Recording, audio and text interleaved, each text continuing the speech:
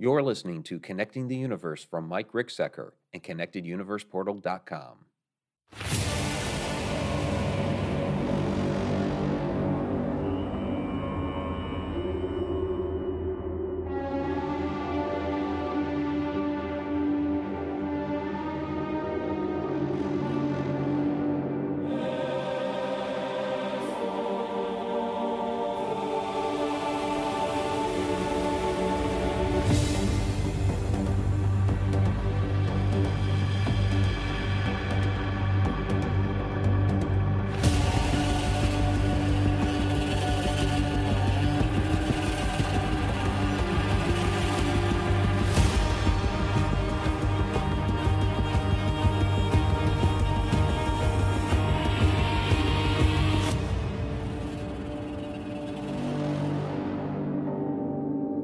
Welcome, everybody, to Connecting the Universe. I'm author and researcher Mike Ricksecker, back at you with another class here out of the secret library of the Connected Universe. We're going to be talking about time slips and interdimensional phasing tonight. Many of you probably have not heard the term interdimensional phasing, but time slips, yeah, we have an idea about that. And those who have been frequent here to Connecting the Universe are aware that time travel is a rather favorite topic of mine. And this will be kind of a preview of a few things that I'm going to be writing about. Well, am currently writing about in my forthcoming book. I've been saying that the forthcoming book is called Connecting the Universe, kind of after the class and show title. Well, yeah, scratch that. Actually, that's going to be a whole book series, and I've decided to split that up into a variety of different topics, each getting their own book. So, time travel, stack time theory, all of that is going to be getting its own book. And so this is going to be out of that. Okay. So for those listening to the podcast version of Connecting the Universe later, please join us every Wednesday night, 8 o'clock p.m. Eastern Time, for the full Connecting the Universe experience on ConnectedUniversePortal.com. There's a 30-day free trial for that, but it gives you access to a lot of information that I challenge you to try to digest within 30 days. You get, of course, the weekly Connecting the Universe interactive class, but you also get monthly Q&A videos, sneak peek and behind the scenes videos, exclusive articles, insider travel blogs like Ancient Egypt, American Southwest, Ireland, and of course, we're going to have a lot more with the video blog for Ancient Egypt coming up here soon, having just gotten back from the Stargates of Ancient Egypt tour, which Stargates of Ancient Egypt 2 is now available for next year. I'll be posting the links up there on social media. So be on the lookout for that. Of course, my website as well, MikeRicksecker.com, will have the new links up there very, very soon. So check all that out. Join us in Egypt next year, April 17th to the 28th. All this and more at ConnectedUniversePortal.com. By the way, those that are members get the app. If you get the app, and all you have to do is log into ConnectedUniversePortal.com, go to the community area with your phone, and it'll have a link right up there at the top where you can download the app. And then you'll get notifications right to your phone. You can catch everything right there while you are on the move. All right, let's get to the class question for this evening. That is, if you could use time travel to change history, what moment in history would you change? There's kind of a general consensus here with this question. So, for instance, Connie said, I would be scared to mess up something by changing anything. We have learned from mistakes and the good things that happen. Who would want to change them?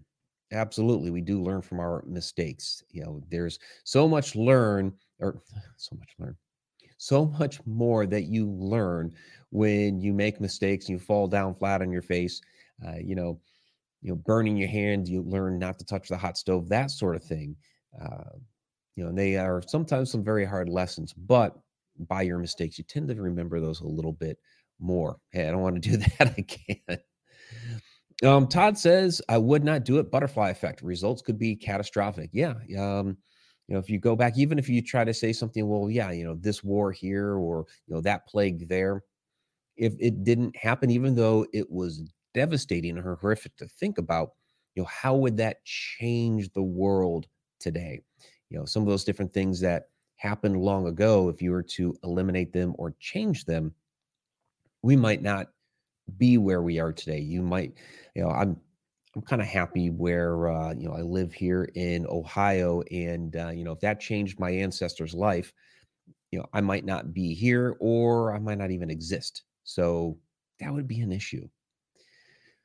Jen says, I'm not sure I would. I believe everything happens for a reason, and if it changed, we would not have the same reality we have now. Personally, I'm rather happy with my life, which is basically what I was just saying. So it seems to be like an overall consensus. Yeah, let's not change it. Let's just not screw around with that. I will say this because I pretty much agree with that.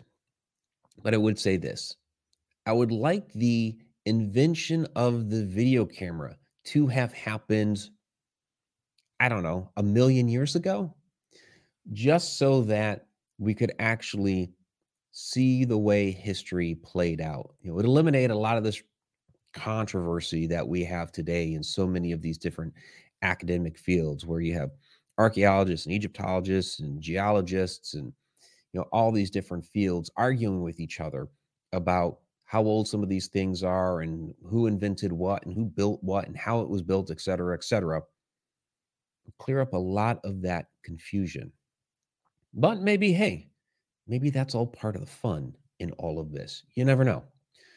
So, all right. So we have Tom and Sarah in the house. Great to see you. And I like Sarah here. Sorry, I am late. Time slipped away from me. I think that is pun intended. And Tom is asking, wouldn't time slips be more random than predicted? Yeah, we're going to kind of get into that and try to figure out how some of these things may actually be happening. So let's kind of get into it. Okay, time slip. So I have talked on this a little bit before when we've talked about time travel, interdimensional beings, this sort of thing. We have hit this topic. So those listening to the podcast later, you can go back and listen to those. Or I do have some videos up on the Mike Ricksecker YouTube channel that you can kind of dive into on this. And what I think it all comes down to is uh, is frequency, energy, vibration, resonance, that sort of thing. Take a look at some waves here that basically I used for the artwork for the thumbnail for this particular class. But everything in this universe comes down to those fundamental connections. We're talking, okay, connecting the universe, that sort of thing. But when we get down to the molecular level, when we get down to the atoms and what brings everything together, we are talking about, even, the atoms themselves are vibrating. You may be sitting in a chair right now, sitting at a desk like I am, but even though it seems solid, it's really not. Everything is vibrating together. And if, with the table or what have you, yeah, those atoms are, vibrating really, really close together. However, if you're getting on the right wavelength, on the right frequency, that it is conceivable you could pass right through it. So dangerous to think about is if you put your body onto that same frequency and try to pass through a wall. For one, what does that do to your internal organs? We don't know. But two, what if you were in the middle of the wall and suddenly your vibration changed and you ended up in the wall? Kind of, what was that the Harry Potter term? Splinched? You got splinched. That's a little scary to think about there. But let's actually take a look at what a time slip is, which is basically two moments in time that are resonating or vibrating at the same frequency for a moment where you get a glimpse of another. And this is, I'm not going to get all into stack time theory tonight, but this kind of adheres to the idea that, all time is concurrent, past, present, future.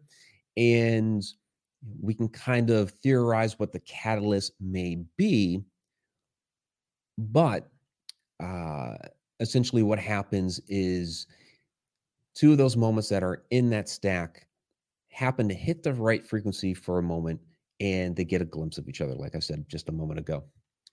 So what I'm going to do here is I have some clips from a little bit of an older video that I have up there on the YouTube channel, Time Traveler. So I'm going to let myself kind of talk about a few of these different time slip events.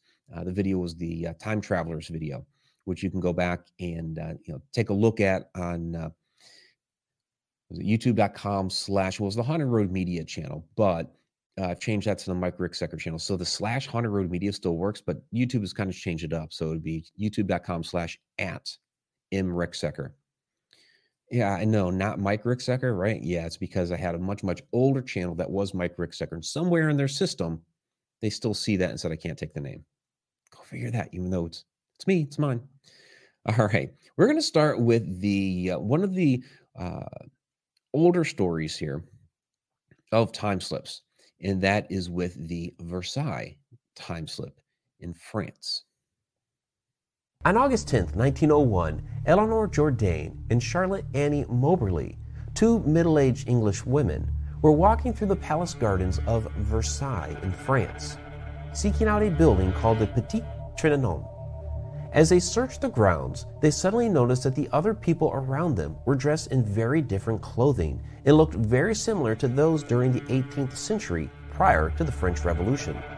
Specifically, they saw a man on the step of a summer house who appeared completely out of time, pockmarked with smallpox, and another woman in an 18th century gown drawing a sketch of Marie Antoinette. The two women also spotted a plow in the garden, but the gardeners at the time stated there was no longer a garden plow at Versailles, although one had been there during the reign of King Louis XVI.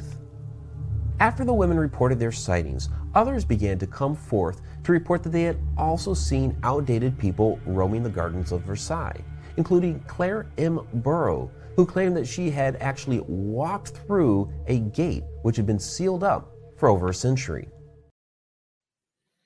That video is kind of interesting to watch because that was basically when I first moved in here, which was almost 3 years ago now. So Jen and Maeve are listening and watching from the road. Listen, don't watch. Well, Maeve can watch, but Jen, yeah, you listen. And then Sarah asks, in order to experience a time slip, would the outsider have to be outside of time? No, they would not have to be outside of time. We're going to see that in some of these examples where there are interactions between the two different parties. So they do not have to be outside of time. That would be more of like, an observer, somebody who's in the fifth dimension and they can kind of freely move in and around time, which certainly could happen. And that may be why we see like some of these shadows or apparitions or wisps or whatever just move super, super fast, that they may be actually some sort of fifth dimensional being that we're getting just a glimpse of because they hung out in what we would perceive as time for just a moment for us, even though they're outside of time observing. But with a time slip, both observers are within that. Well, traditionally people call it the river of time, but I will say they're both within the stack of time, but that moment is just on the same frequency or resonating at the same frequency for just a moment, and they see each other, but they're both in time. So did the ladies of Versailles, this is also Sarah, get seen by others at that time period? It seems that they did, from the account that the others that were there also saw them. We're going to see more of this effect later with other stories other than the Versailles story.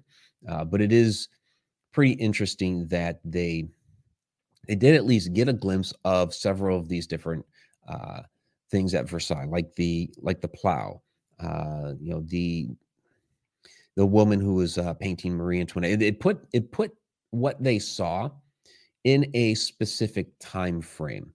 And so next time we go to France, this is definitely a location that I want to go to. We only had like a day in France here when we headed out to Egypt, but definitely want to hit Versailles just really to get a better grasp of this particular story and, what they actually may have seen. The gentleman there with the smallpox. He's one that seems to have maybe had some sort of interaction with them or what have you. Um, so we're going to take a look at some more stories. I basically have like a whole slew of these different things.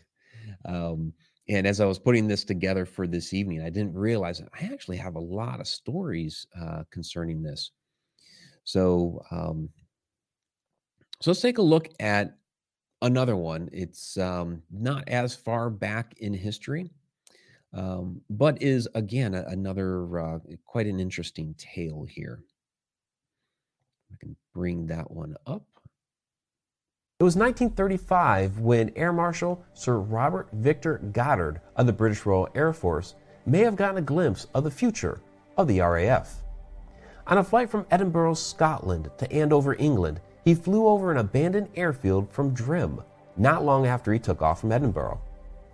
The old airfield was in complete disarray, overgrown with foliage being eaten by cattle, and hangars in shambles after much disuse. Shortly thereafter, a storm whipped up, and the high winds caused his plane to spiral toward the ground. Goddard pulled out of it, but then discovered that his plane was headed right back over Drim.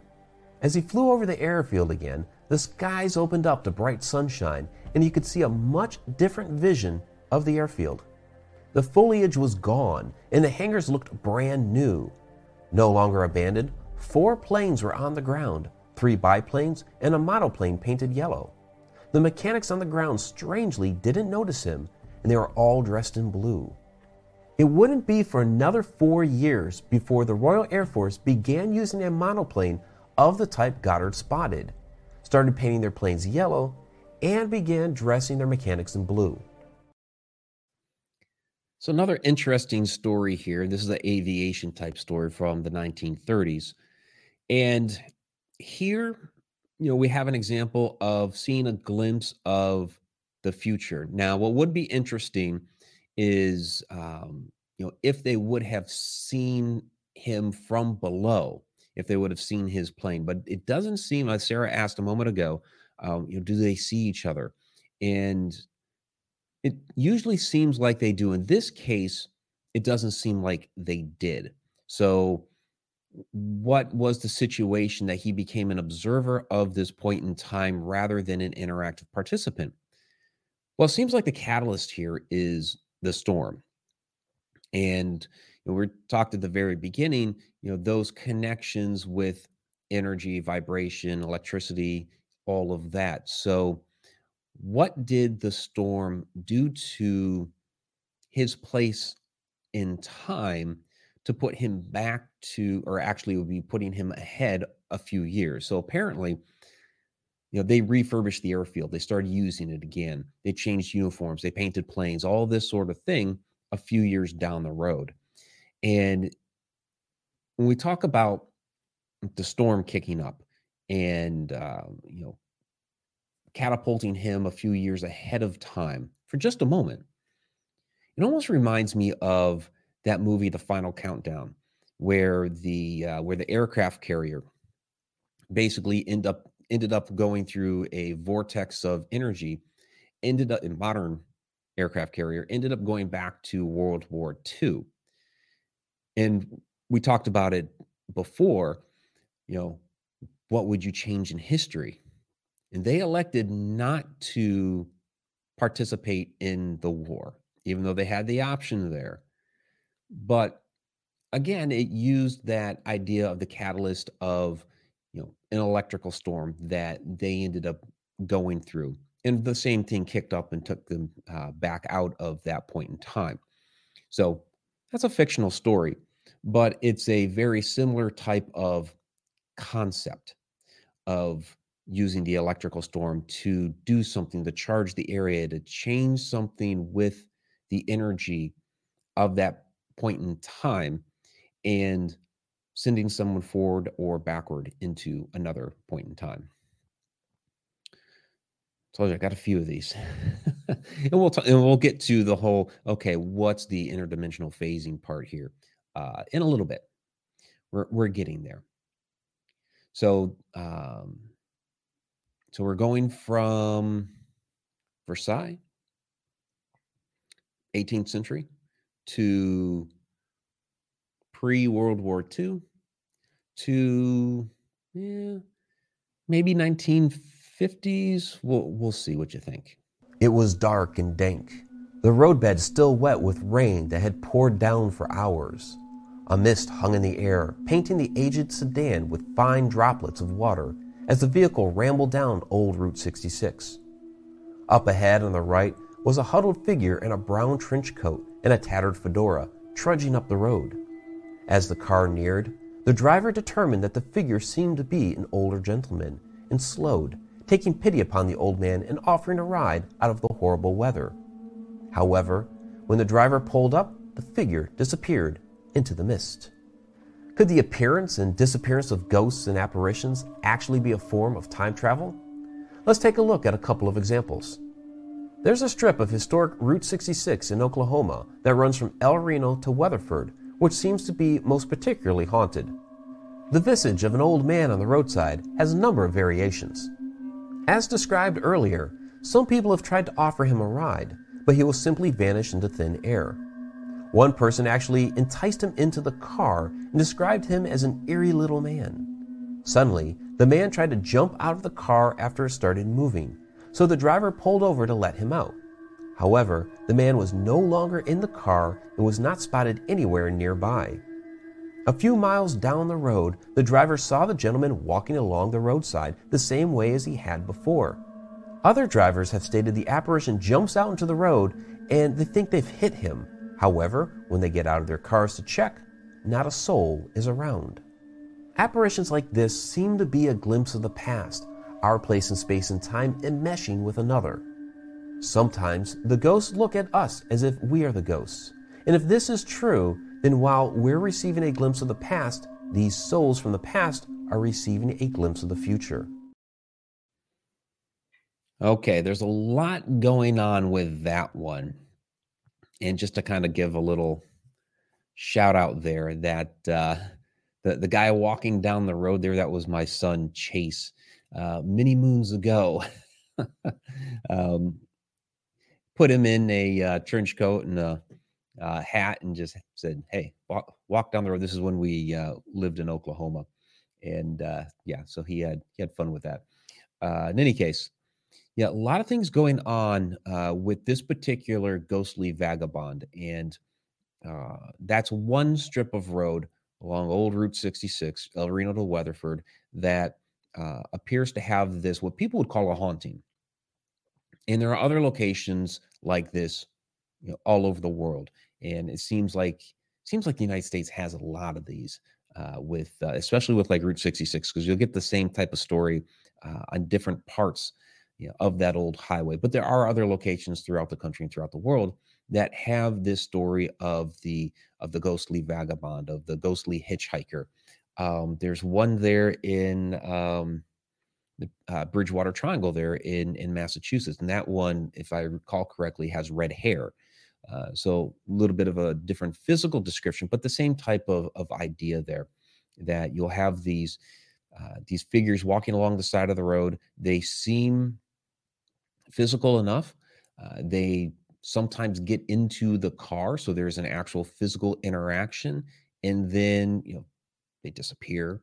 They scream like they want to get out. These different sorts of things, and then all of a sudden they're seen again later on.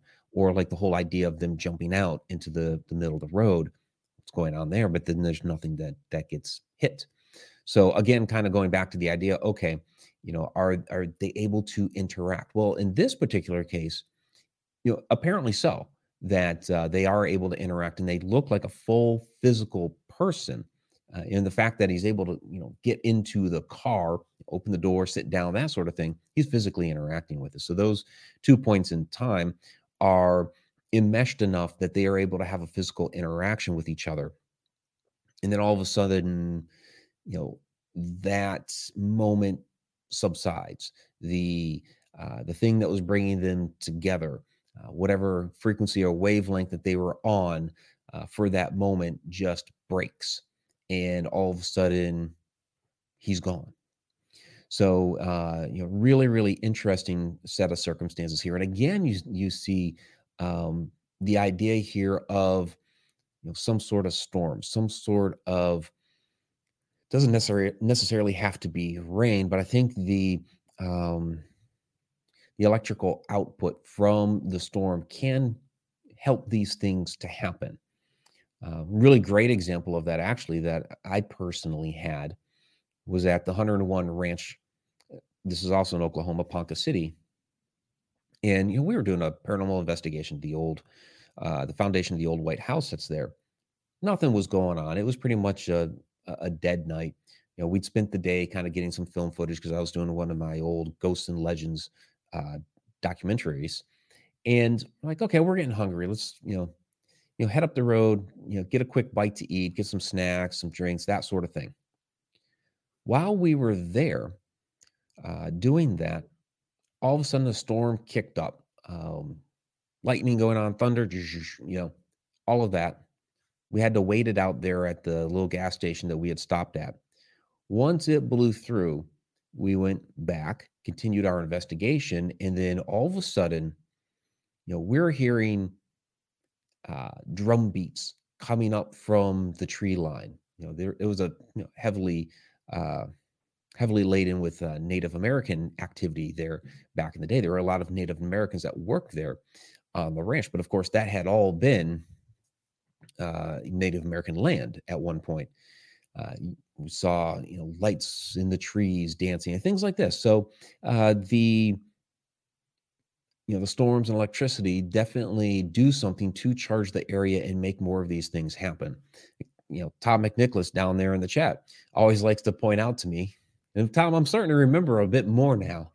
The night at Mineral Springs Hotel in Alton, Illinois, where we saw the apparition of the little girl. Earlier that evening, we saw a fantastic lightning storm over the Mississippi River. That one was pretty wild because it was one of those where the sky was purple. It had the really cool clouds and the lightning through. And there it is. It's Tom in the chat. Wonder if the little girl's still looking for us. Yep, right there. So perfect example there of the storm generating some sort of activity that some of it may be, truly paranormal in nature, like the little girl. I think it was a, spirit there that was able to, she manifested out of rolling black smoke and ended up becoming an apparition for us to see. And we all saw her a little bit differently. Topic for another time, which we've talked about here a number of times. But the fact that we were actually able to see that much of her in that moment, because I'd investigated there many, many times before, had never had any sort of interaction there with her at all. And yet there was something about that evening, most likely the storm, that created enough energy and created the right situation for her to manifest and for us to see her. And I think that's what we get in a lot of these cases. Not all. It's not always a storm, but it's something. There is some sort of catalyst. One more of these type of clips, and then we're going to get into a couple of other things here. And this is from a number of you are familiar with this story. This is Johnny V's from Muskogee, Oklahoma. A personal experience that I had that could possibly be a time travel type of experience or possibly a time overlap experience was an encounter I had with a shadow person at a restaurant called Johnny V's in Muskogee, Oklahoma.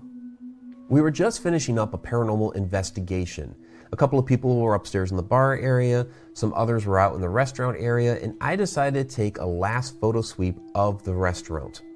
As I was walking through the main doors to the kitchen of the restaurant, I suddenly spotted a shadow that darted across the kitchen really quick and slammed through the side door of that kitchen and into the restaurant. It was a very fast, very translucent shadow, but it was distinctly there, and you heard the bang of the door when it slammed into it. What's unusual about this is that even though I heard the slam of that door, it was just a flimsy little metal door that you could open very easily with your finger, meant for waiters and waitresses to walk through with heavy trays of food. The door didn't open. I called out to the others to see if they had heard what I had, and they had. And I do have a theory on this, that This shadow person was some sort of interdimensional being, for some reason crossing my plane of existence at that particular time, and that when I walked into the room, it saw me, I scared it, and it ran through that door. Now, perhaps on its plane of existence, that door opened wide and it ran right off into the dining room. But on my plane of existence, that door stayed closed. But sound being on a different wavelength resonated between the two planes of existence. While this could purely be an interdimensional being like I described, could this also have been someone else from the building's history? Our moments in time overlapping each other for a brief moment. Yeah, so the way I've typically described that in the past, and the way that I describe it for my book, A Walk in the Shadows, A Complete Guide to Shadow People, is the idea that this was some sort of interdimensional being that, when I walked into that room, that kitchen, that it saw me. The way it reacted was like I scared it. And it took off running.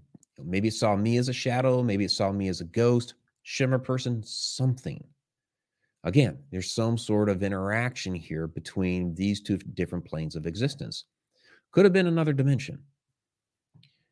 Could also have been another point in time, like I was saying there at the end, that maybe it was somebody from the building's history at another, maybe in the future, maybe in the past. And as I walked through, it saw me. And as it blew through that door, I have a lot of different things that I like to talk about with this. So let's take a look at a few photos. Those that are listening to the podcast version of this later, yes, you've been listening to video clips. I've been throwing some slides up on the screen here. You want to catch all that? ConnectedUniversePortal.com. Come and join us every Wednesday night, 8 o'clock p.m. Eastern. This is Johnny V's. It's no longer Johnny V's restaurant. They had actually just closed when we investigated there, but the owner still had the keys and let us investigate there as they were going through everything. But here's the door in question. Again, just a very, very flimsy metal door. You could tap it with your finger. You could blow right through that very easily. So the idea here, and this is the illustration that you saw. So, we're talking about some different aspects here. Okay. There's the visual dimensional quality of seeing a person, seeing an object, and interacting with something on the physical plane. And then there's also the audio component of it where boom, I heard the bang. Actually, everybody heard the bang. But again, we didn't see the door open. So, what's going on there? Well, you're talking about two different wavelengths. Seeing something with your eyes is a different wavelength than hearing something with your ears. And so while, I could see the shadow, I was able to see enough of that, dart across. It was just a wisp of a shadow. On its plane of existence, I believe that door blew wide open. And I say he, I know it could have been a she. Just kind of felt like it was a guy. I don't know, male energy, right? Blew right through that door, ran off into the dining room. Sound being on a different wavelength, traversed the dimensions, traversed maybe the moments in time. I could hear it even though I couldn't see it. So that's the going theory on that particular moment. So Sarah asks, has someone tried artificially ionizing the air to see if there is a ramp up in activity? So what people generally try to do is they sell these at people who sell ghost equipment and things like that. They have an EM pump, EMF pump, electromagnetic field pump. And what they're trying to do is create an energy field for things to be able to manifest and get energy to do something. And I don't know how well that works. Some people say works a little bit, gives them something to use. I always kind of scratch my head at that, and it's like, it was as simple as just providing electricity, then couldn't a ghost or a spirit or something like that just kind of stick their finger in a wall socket and pick up on energy? Now, I know I've been talking about, the activity of the storm, something's going on here. That particular incident at Johnny V's, there wasn't anything like that going on. Now, you're talking about we were in a commercial kitchen. Was there enough equipment there or something? I mean, nothing was being used, so it's, one of those, how do I want to say this? We have a lot of different theories as far as what storms and things like that can do, how they can charge the air, how they can, change the resonance and vibration. I mean, those are much bigger things. Those are much bigger things when we're talking about storms, to be able to create that type of atmosphere. I don't know if a little EM pump or something like that would have enough oomph to be able to do that. Maybe, I'm not going to rule it out. But yes, people do try to mimic those sorts of things. And yeah, Tom's saying we thought about doing that, Sarah, on the next visit there. Yeah. Probably using, some sort of device like that, right, Tom? Yeah. So people try. I just think, kind of almost like, when we talk about, okay, like what's a shadow person? I say, well, that's a loaded question. There's a lot of different possibilities as to what these things can be, and how they manifest could be in very different ways. I don't think there's like one, all-encompassing answer to it. So when I say storm generated this, well, in that particular situation, maybe that storm did. But then there are other situations that happen where, you have a storm, nothing happens. You don't have a storm, something happens. So what's the catalyst in that case? And why didn't a storm over there make something happen this time? It's one of those things in this world that you don't have these 100% sureties. And I think that's what we want, right? When we try to do something scientifically, to be able to replicate it over and over and over again. And sometimes that just isn't always the case, that you don't make something happen 100% of the time. Mentioned earlier about, changing your frequency to be able to walk through a wall. Right now, every time you walk up to a wall and try to walk through it, bang, bang, bang, you're probably going to smack your head into the thing. But there is a very, very, very, very minute chance and possibility that one of those times you will actually walk right through it. All right. So that's Johnny V's. We've talked about Johnny V's a bit before. Okay. So got about 20 minutes left in the class. I do want to talk very briefly about Goethe. So, this is a fascinating historical, going back in time a little bit here again now. Johann Wolfgang von Goethe, he, very famous 18th century German poet.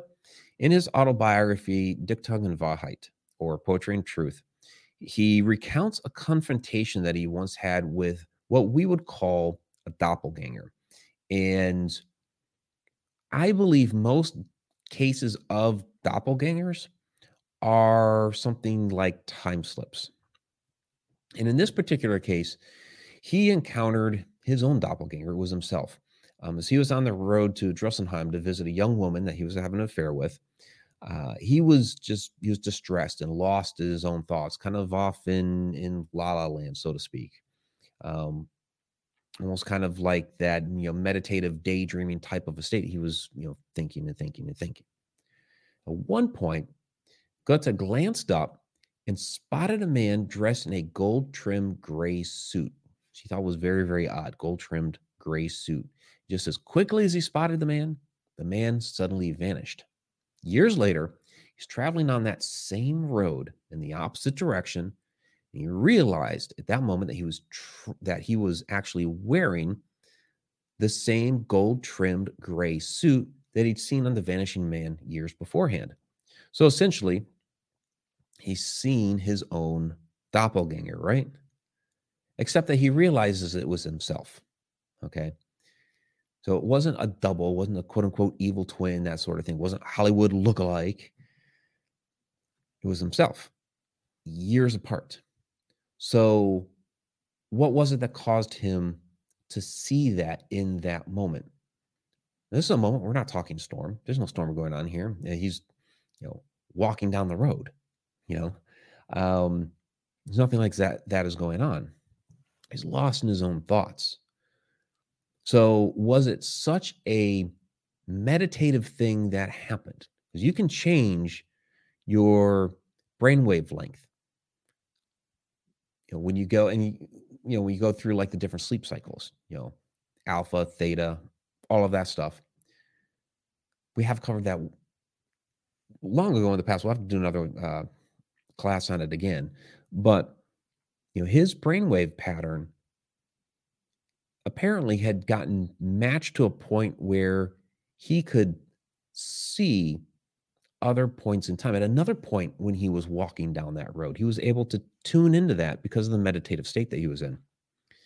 He has a quote here from Poetry and Truth. I'll go ahead and read here for you because this is he took solace in this turn of events. Yes, it's right out of my book. Goethe. Strange though it was, Goethe took solace in this turn of events, telling us in his great work. It is strange, however, that 8 years afterwards, I found myself on the very road to pay one more visit to Frederica, in the dress of which I had dreamed, in which I wore, not from choice, but by accident. However, it may be with matters of this kind generally, this strange illusion in some measure calmed me at the moment of parting. The pain of quitting forever the noble Alsace, with all that I had gained in it, was softened, and having at last escaped the excitement of a farewell, I found myself on a peaceful and quiet journey, pretty well recovered. So, something about realizing that he had actually seen himself walking down that same road much more peacefully later on, gave him some sort of solace in that moment. So, Sarah asking, would remote viewing or astral travel be a step towards experiencing time slips? I believe so. I believe astral projection. We're going to see it here in a moment in one of these cases. But yes, it basically, when you project, like if you're projecting to somewhere else in this plane of existence, you are in a sense doing something within that, something extra within the time dimension, although you're still technically in that quote unquote river of time. But we'll see here. We'll see here in a moment. Okay. So that's Goethe. This kind of almost takes us into, when we talk doppelganger type experiences, it kind of takes us into the doppelganger shadow story that Jim Harold had related to me a couple years ago. We've talked about it here before when we've talked shadows. But it's really prevalent in that young man, when he was a little boy, had walked into the kitchen one day, and there standing by the kitchen table was this tall, dark, shadowy, hooded figure. Scared him to death, ran out of the room. Years later, he's in the kitchen. He's at the kitchen table making a sandwich. He has a hoodie on. Sees this short shadow person walk into the kitchen and all of a sudden turn around, boom, take off. And he realized in that moment, oh my gosh, that was me when I was a little kid. And when I was a little kid, I saw myself more grown, just happened to be in a hoodie making a sandwich at the kitchen table. So here it is, a sort of doppelganger type of story. I mean, they did not look exactly the same because, one was short, one was tall, one was a kid, one was a young adult. Or shadows, secondly, and they were two different points in time. So basically 3 different things going on here. If we were to look at it from like a paranormal lens, they would say, well, doppelganger, time slip, shadow people. It was all the same thing. All the same thing happening here. So what was going on here? What was so special about that moment that those 2 moments were vibrating, I would say, almost at the right frequency? It wasn't perfect because they only saw each other as shadows and didn't see themselves fully formed. Where in other cases, people do see fully formed individuals. But these only came off as shadows. So whatever vibration or resonance was going on at that moment between those two different moments in time, it wasn't quite perfect enough, but enough for them to be able to at least see each other a little bit. Okay. As we kind of roll along here, we're going to hit the Conjuring house. This is, of course, my good friend Andrea Perrin. One of the most fascinating stories, and she will say it was the most fascinating thing that ever happened at the house with all the different things that happened there. It was this particular thing, and that was the time slip. And this is more of her mother's story, but it involves Andrea as well, because Carolyn was up. Andrea was also her mother had not had dinner that night. I think she had come home late or whatever the heck that was going on. So Andrea said, "Would you like something to eat? I can make you some coffee, etc." Yes, goes in the kitchen to start doing those different things. And Carolyn was in the parlor, which is, oh, come now. I uploaded all the photos. Where is the parlor photo? Well, we'll upload it right now. I don't know why I didn't grab it. That happens times. There it is. This is the parlor. So Carolyn is in here.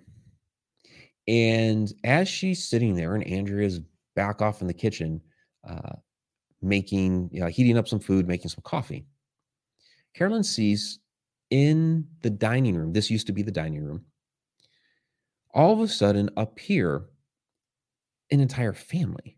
So at this fireplace, which at the time was boarded up and had been boarded up for 100 years, all of a sudden it was open. There was a raging fire and there was a woman cooking over it. There were a couple of children running around in here, like through that doorway there. And then in the middle was a long table. And there were two men sitting there with pewter steins. And they turned and looked at Carolyn, who was back in the parlor over here. And the one said to the other, "Well, would you look at that?" As if Carolyn was the ghost. So Carolyn basically saw them as like this ghostly family in the dining room, while they saw her as a ghostly person sitting there in the parlor. So that story in and of itself is absolutely fascinating. So then the question becomes, what made it happen? There's a lot of things that happen at that house.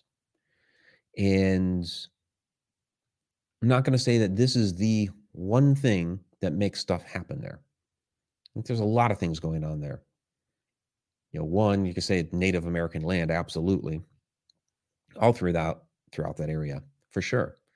A lot of things have happened there over the years. There's a lot of energy that's pent up there. I mean, the house is almost 400 years old. We actually don't know exactly how old it is, but approximately 1630, 1640. So it's coming up on 400 years.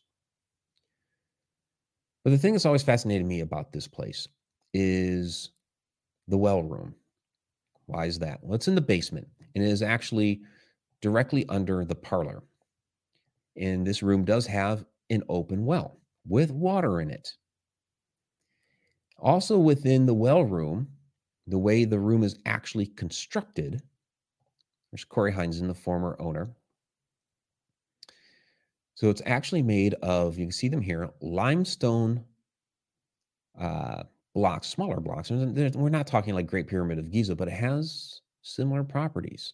And up on top of these limestone blocks are much larger granite blocks. That's a pretty large granite block that Corey has his hand on there. And that's the construction of this room. Open hole into the ground with water. Limestone walls, capped with granite blocks. We see this type of thing in Egypt all the time. And what is that supposed to do? Well, it's creating and harnessing energy. Granite is made of, depending on the type of granite, up to 60% quartz, which we use in our electronic components to this day, piezoelectric energy. So this becomes like a perfect little power plant. And as you go up through the house, so you have the parlor here, which Carolyn saw a time slip. Straight above that is Andrea Perron's bedroom, which is, looking at this photo through that doorway, that's Andrea's bedroom and a couple of the other girls. I mean, you had, all these girls having to share a couple of rooms. So you guys have seen this photo before. Basically, what we're looking at here, everything in the foreground of this photo is stationary. But once you get to that wall and that doorway with the interior window, obviously, the house was built onto sections, section here, section there. So this was once, that window was used to be an exterior window, obviously. But within that room, something is going on with the energy. I got dizzy there earlier that day, just standing basically right on the other side of that interior window. Something goes on there. And everything you can see here is suddenly shifted to the right. There is a window back behind this wall piece from that interior window to the doorway. There's a small section of wall. Directly behind that wall in the other room is an exterior window today. And that entire thing is shifted to the right and is covering that chalkboard. It is, I call it interdimensional phasing. It is phasing for sure. I call it interdimensional because of the nature of this house and the things that go on there, between the ghosts that are seen, the shadows that have been seen. That is from that doorway. That's where, Carl Johnson had witnessed the shadow smoke. Andrea has seen the shadow smoke around that area too. There is something that happens there. People and things manifest from that area. Different stories that the girls had told before. They felt like they were in a time bubble, that time would work differently while supernatural things were happening there. It would work faster or slower. And so they would call it like being in a bubble right there.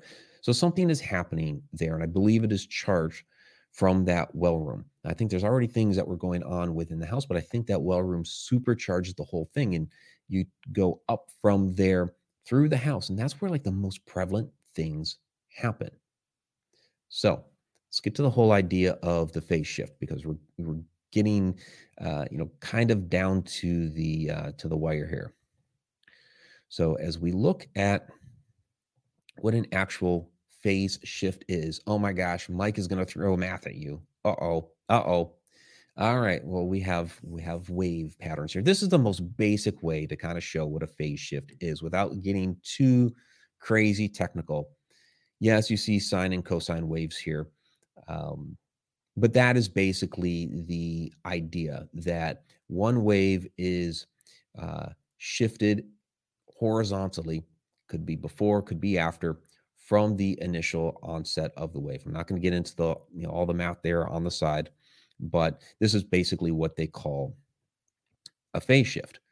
And another way to look at that, if you have two wavelengths here, and they're showing some different examples. You have an A wave and a B wave. And the top example here, A is shifting a number of degrees. So A is ahead of B by 90 degrees. The second one, B is ahead of A by 90 degrees. They look almost essentially the same, except the two different colors are interposed. On the third phase shift, 180 degrees, it's shifted far enough that they actually become mirror images of each other, which to me is really interesting because it almost gives you like the infinity symbol, right? And then the bottom example is a phase shift of 0 degrees, and they're both exactly the same. Obviously, if there is no shift, then they're going to look exactly the same. So that's the idea of what a phase shift is. And a really, really interesting example of this, and it's also what a lot of people call a doppelganger story. Emily Saget, who was a school teacher. She was a French school teacher teaching back in the 18th century. The tale was first chronicled by Robert Dale Owen in his Footfalls on the Boundary of Another World. This was a book that came out in 1860, and it had a lot of different interesting stories about real life experiences that people had that were paranormal, supernatural nature, esoteric, strange stuff, things that were just unexplained. People didn't know how to categorize it, and they were trying to come to some sort of understanding of what in the world was happening. So this here is not a photo of Emily Saget. There is no photo of her. We're just using an example of a school teacher in a historic setting. This would probably, looking at the time frame of this particular photo, this was probably a good 50 years at least after the fact. But basically, she taught at Pizionat Don Novelka, if I'm pronouncing that correctly. It's in modern-day Latvia. But she taught there in 1845. It was an elite boarding school attended by some of the most influential families of the time, including the daughter of Baron von Guldenstube, Julie, who's the one that put Owen onto this story.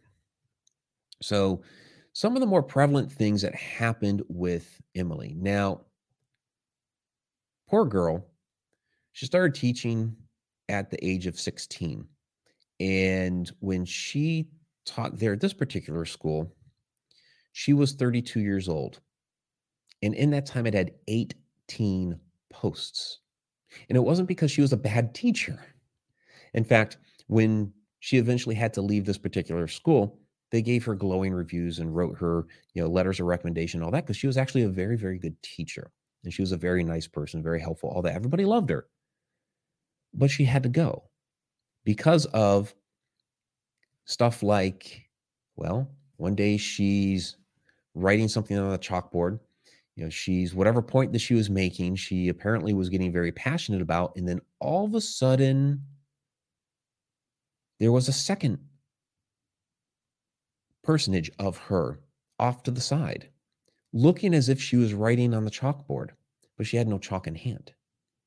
So here's one writing on the chalkboard, the other looking like they're writing on the chalkboard, maybe making the exact same movements, but no chalk. Another time, she was helping a girl getting ready for a garden party and hooking the dress, getting her, put together and all that. And the girl looks in the, mirror as Emily's taking care of her. And all of a sudden, she sees another Emily right next to her, looking as if she is also hooking the dress, making the same exact movements. Other times, she's sitting down at dinner with the girls and with the staff, eating, knife, fork, spoon, all that stuff. And all of a sudden, transposed from her is another one of her making the exact same movements as if she's, eating, cutting, using utensils, but there's no utensils in her hand. So what is going on here? Now, we were just talking about, a shift, what we're calling a phase shift, one image moving horizontally from the other. So we take a look at Emily here. Well, again, this is not really Emily. This is just a historic photo of a school teacher. This is kind of what they would have seen all of a sudden, where all of a sudden you have a second school teacher off to the side. This would be what we would call a phase shift. So the question then becomes, what made her do this? It's not, we were talking before storms. We were talking before location. We were talking before, little power plants in the basement of the Conjuring house. Well, if that was the case, if it was the building, the site, the location, some extenuating circumstances like a major storm that supercharged the area, then it would affect everybody. And you would have something more like this where the entire class would be shifted. The entire class would be transposed off to the side. But that's not what happened. It was just her. So something specifically was happening with Emily. Something was happening with her personal resonance, frequency, and vibration that was causing a projection of her to move off to the side. We're not exactly sure how that would have worked, but something with her was causing that to happen. Now, there are other strange events that happened with her. That in itself would be the phase shift. But there are other things that happened with her where people would see another version of her walking down the hall where, okay, there's Emily. Well, did you see Miss Chazet? Yeah, I just saw her over there. No, she's over there. That's impossible. I just saw her back there, going down the hallway or up the stairs. There's one particular time where the entire school was 42 girls, and they were in a giant hall near the front of the building doing embroidery. Emily was outside in the garden doing some gardening. The teacher that was sitting there with the 42 girls got up to leave.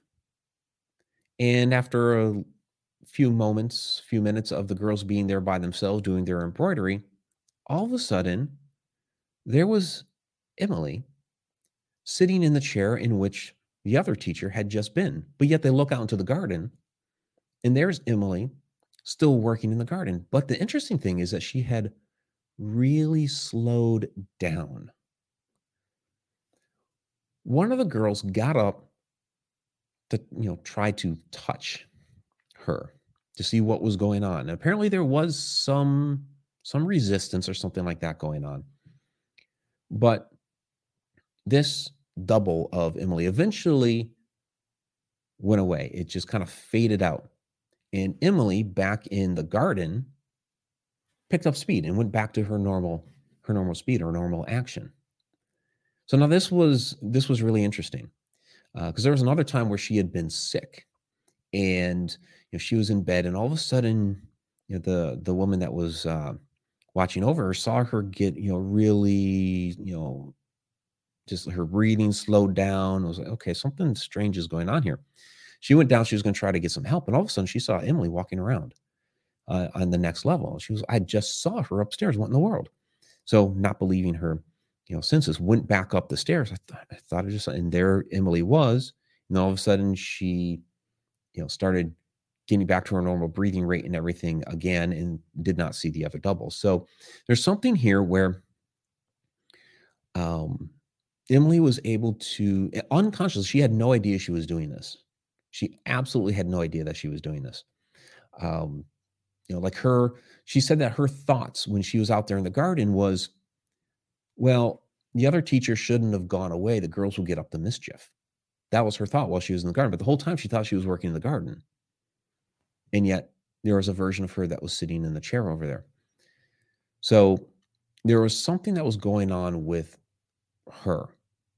Maybe, and it could even have been that, those moments in time are almost like splitting from each other and creating these other projections of her.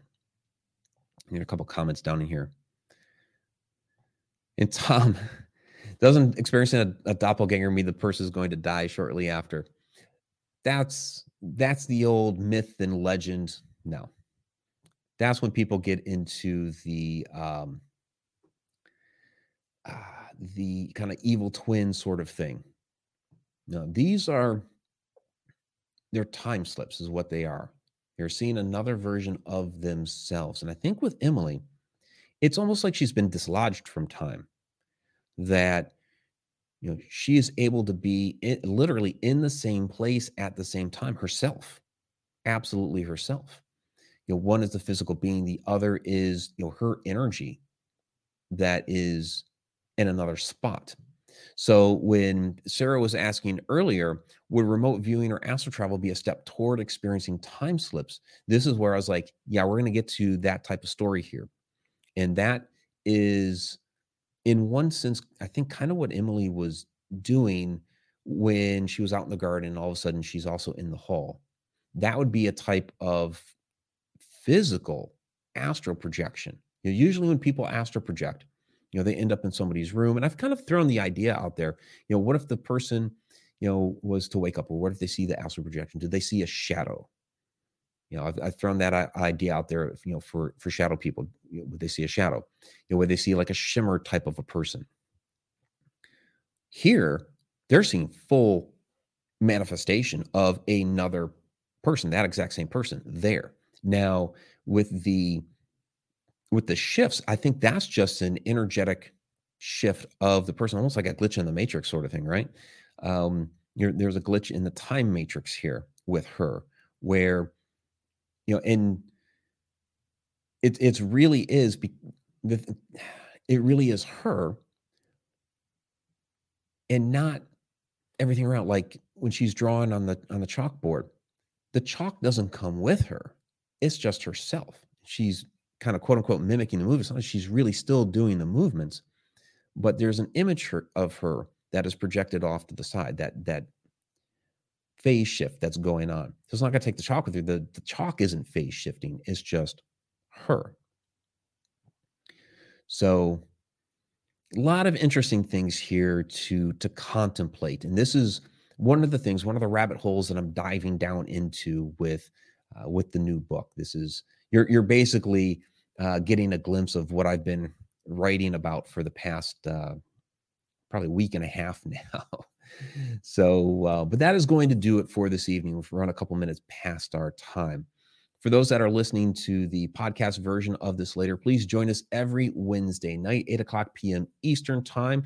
You can watch all those video clips that we just did, see the full slide presentation and everything along with us. 30-day free trial, connecteduniverseportal.com. For those that are with us here every week, we are taking a week off next week. I will be traveling, so I will not have my setup readily available to me. So we will take next week off, and then we'll be back the week after. So, all right, everybody, till next time, if time really exists.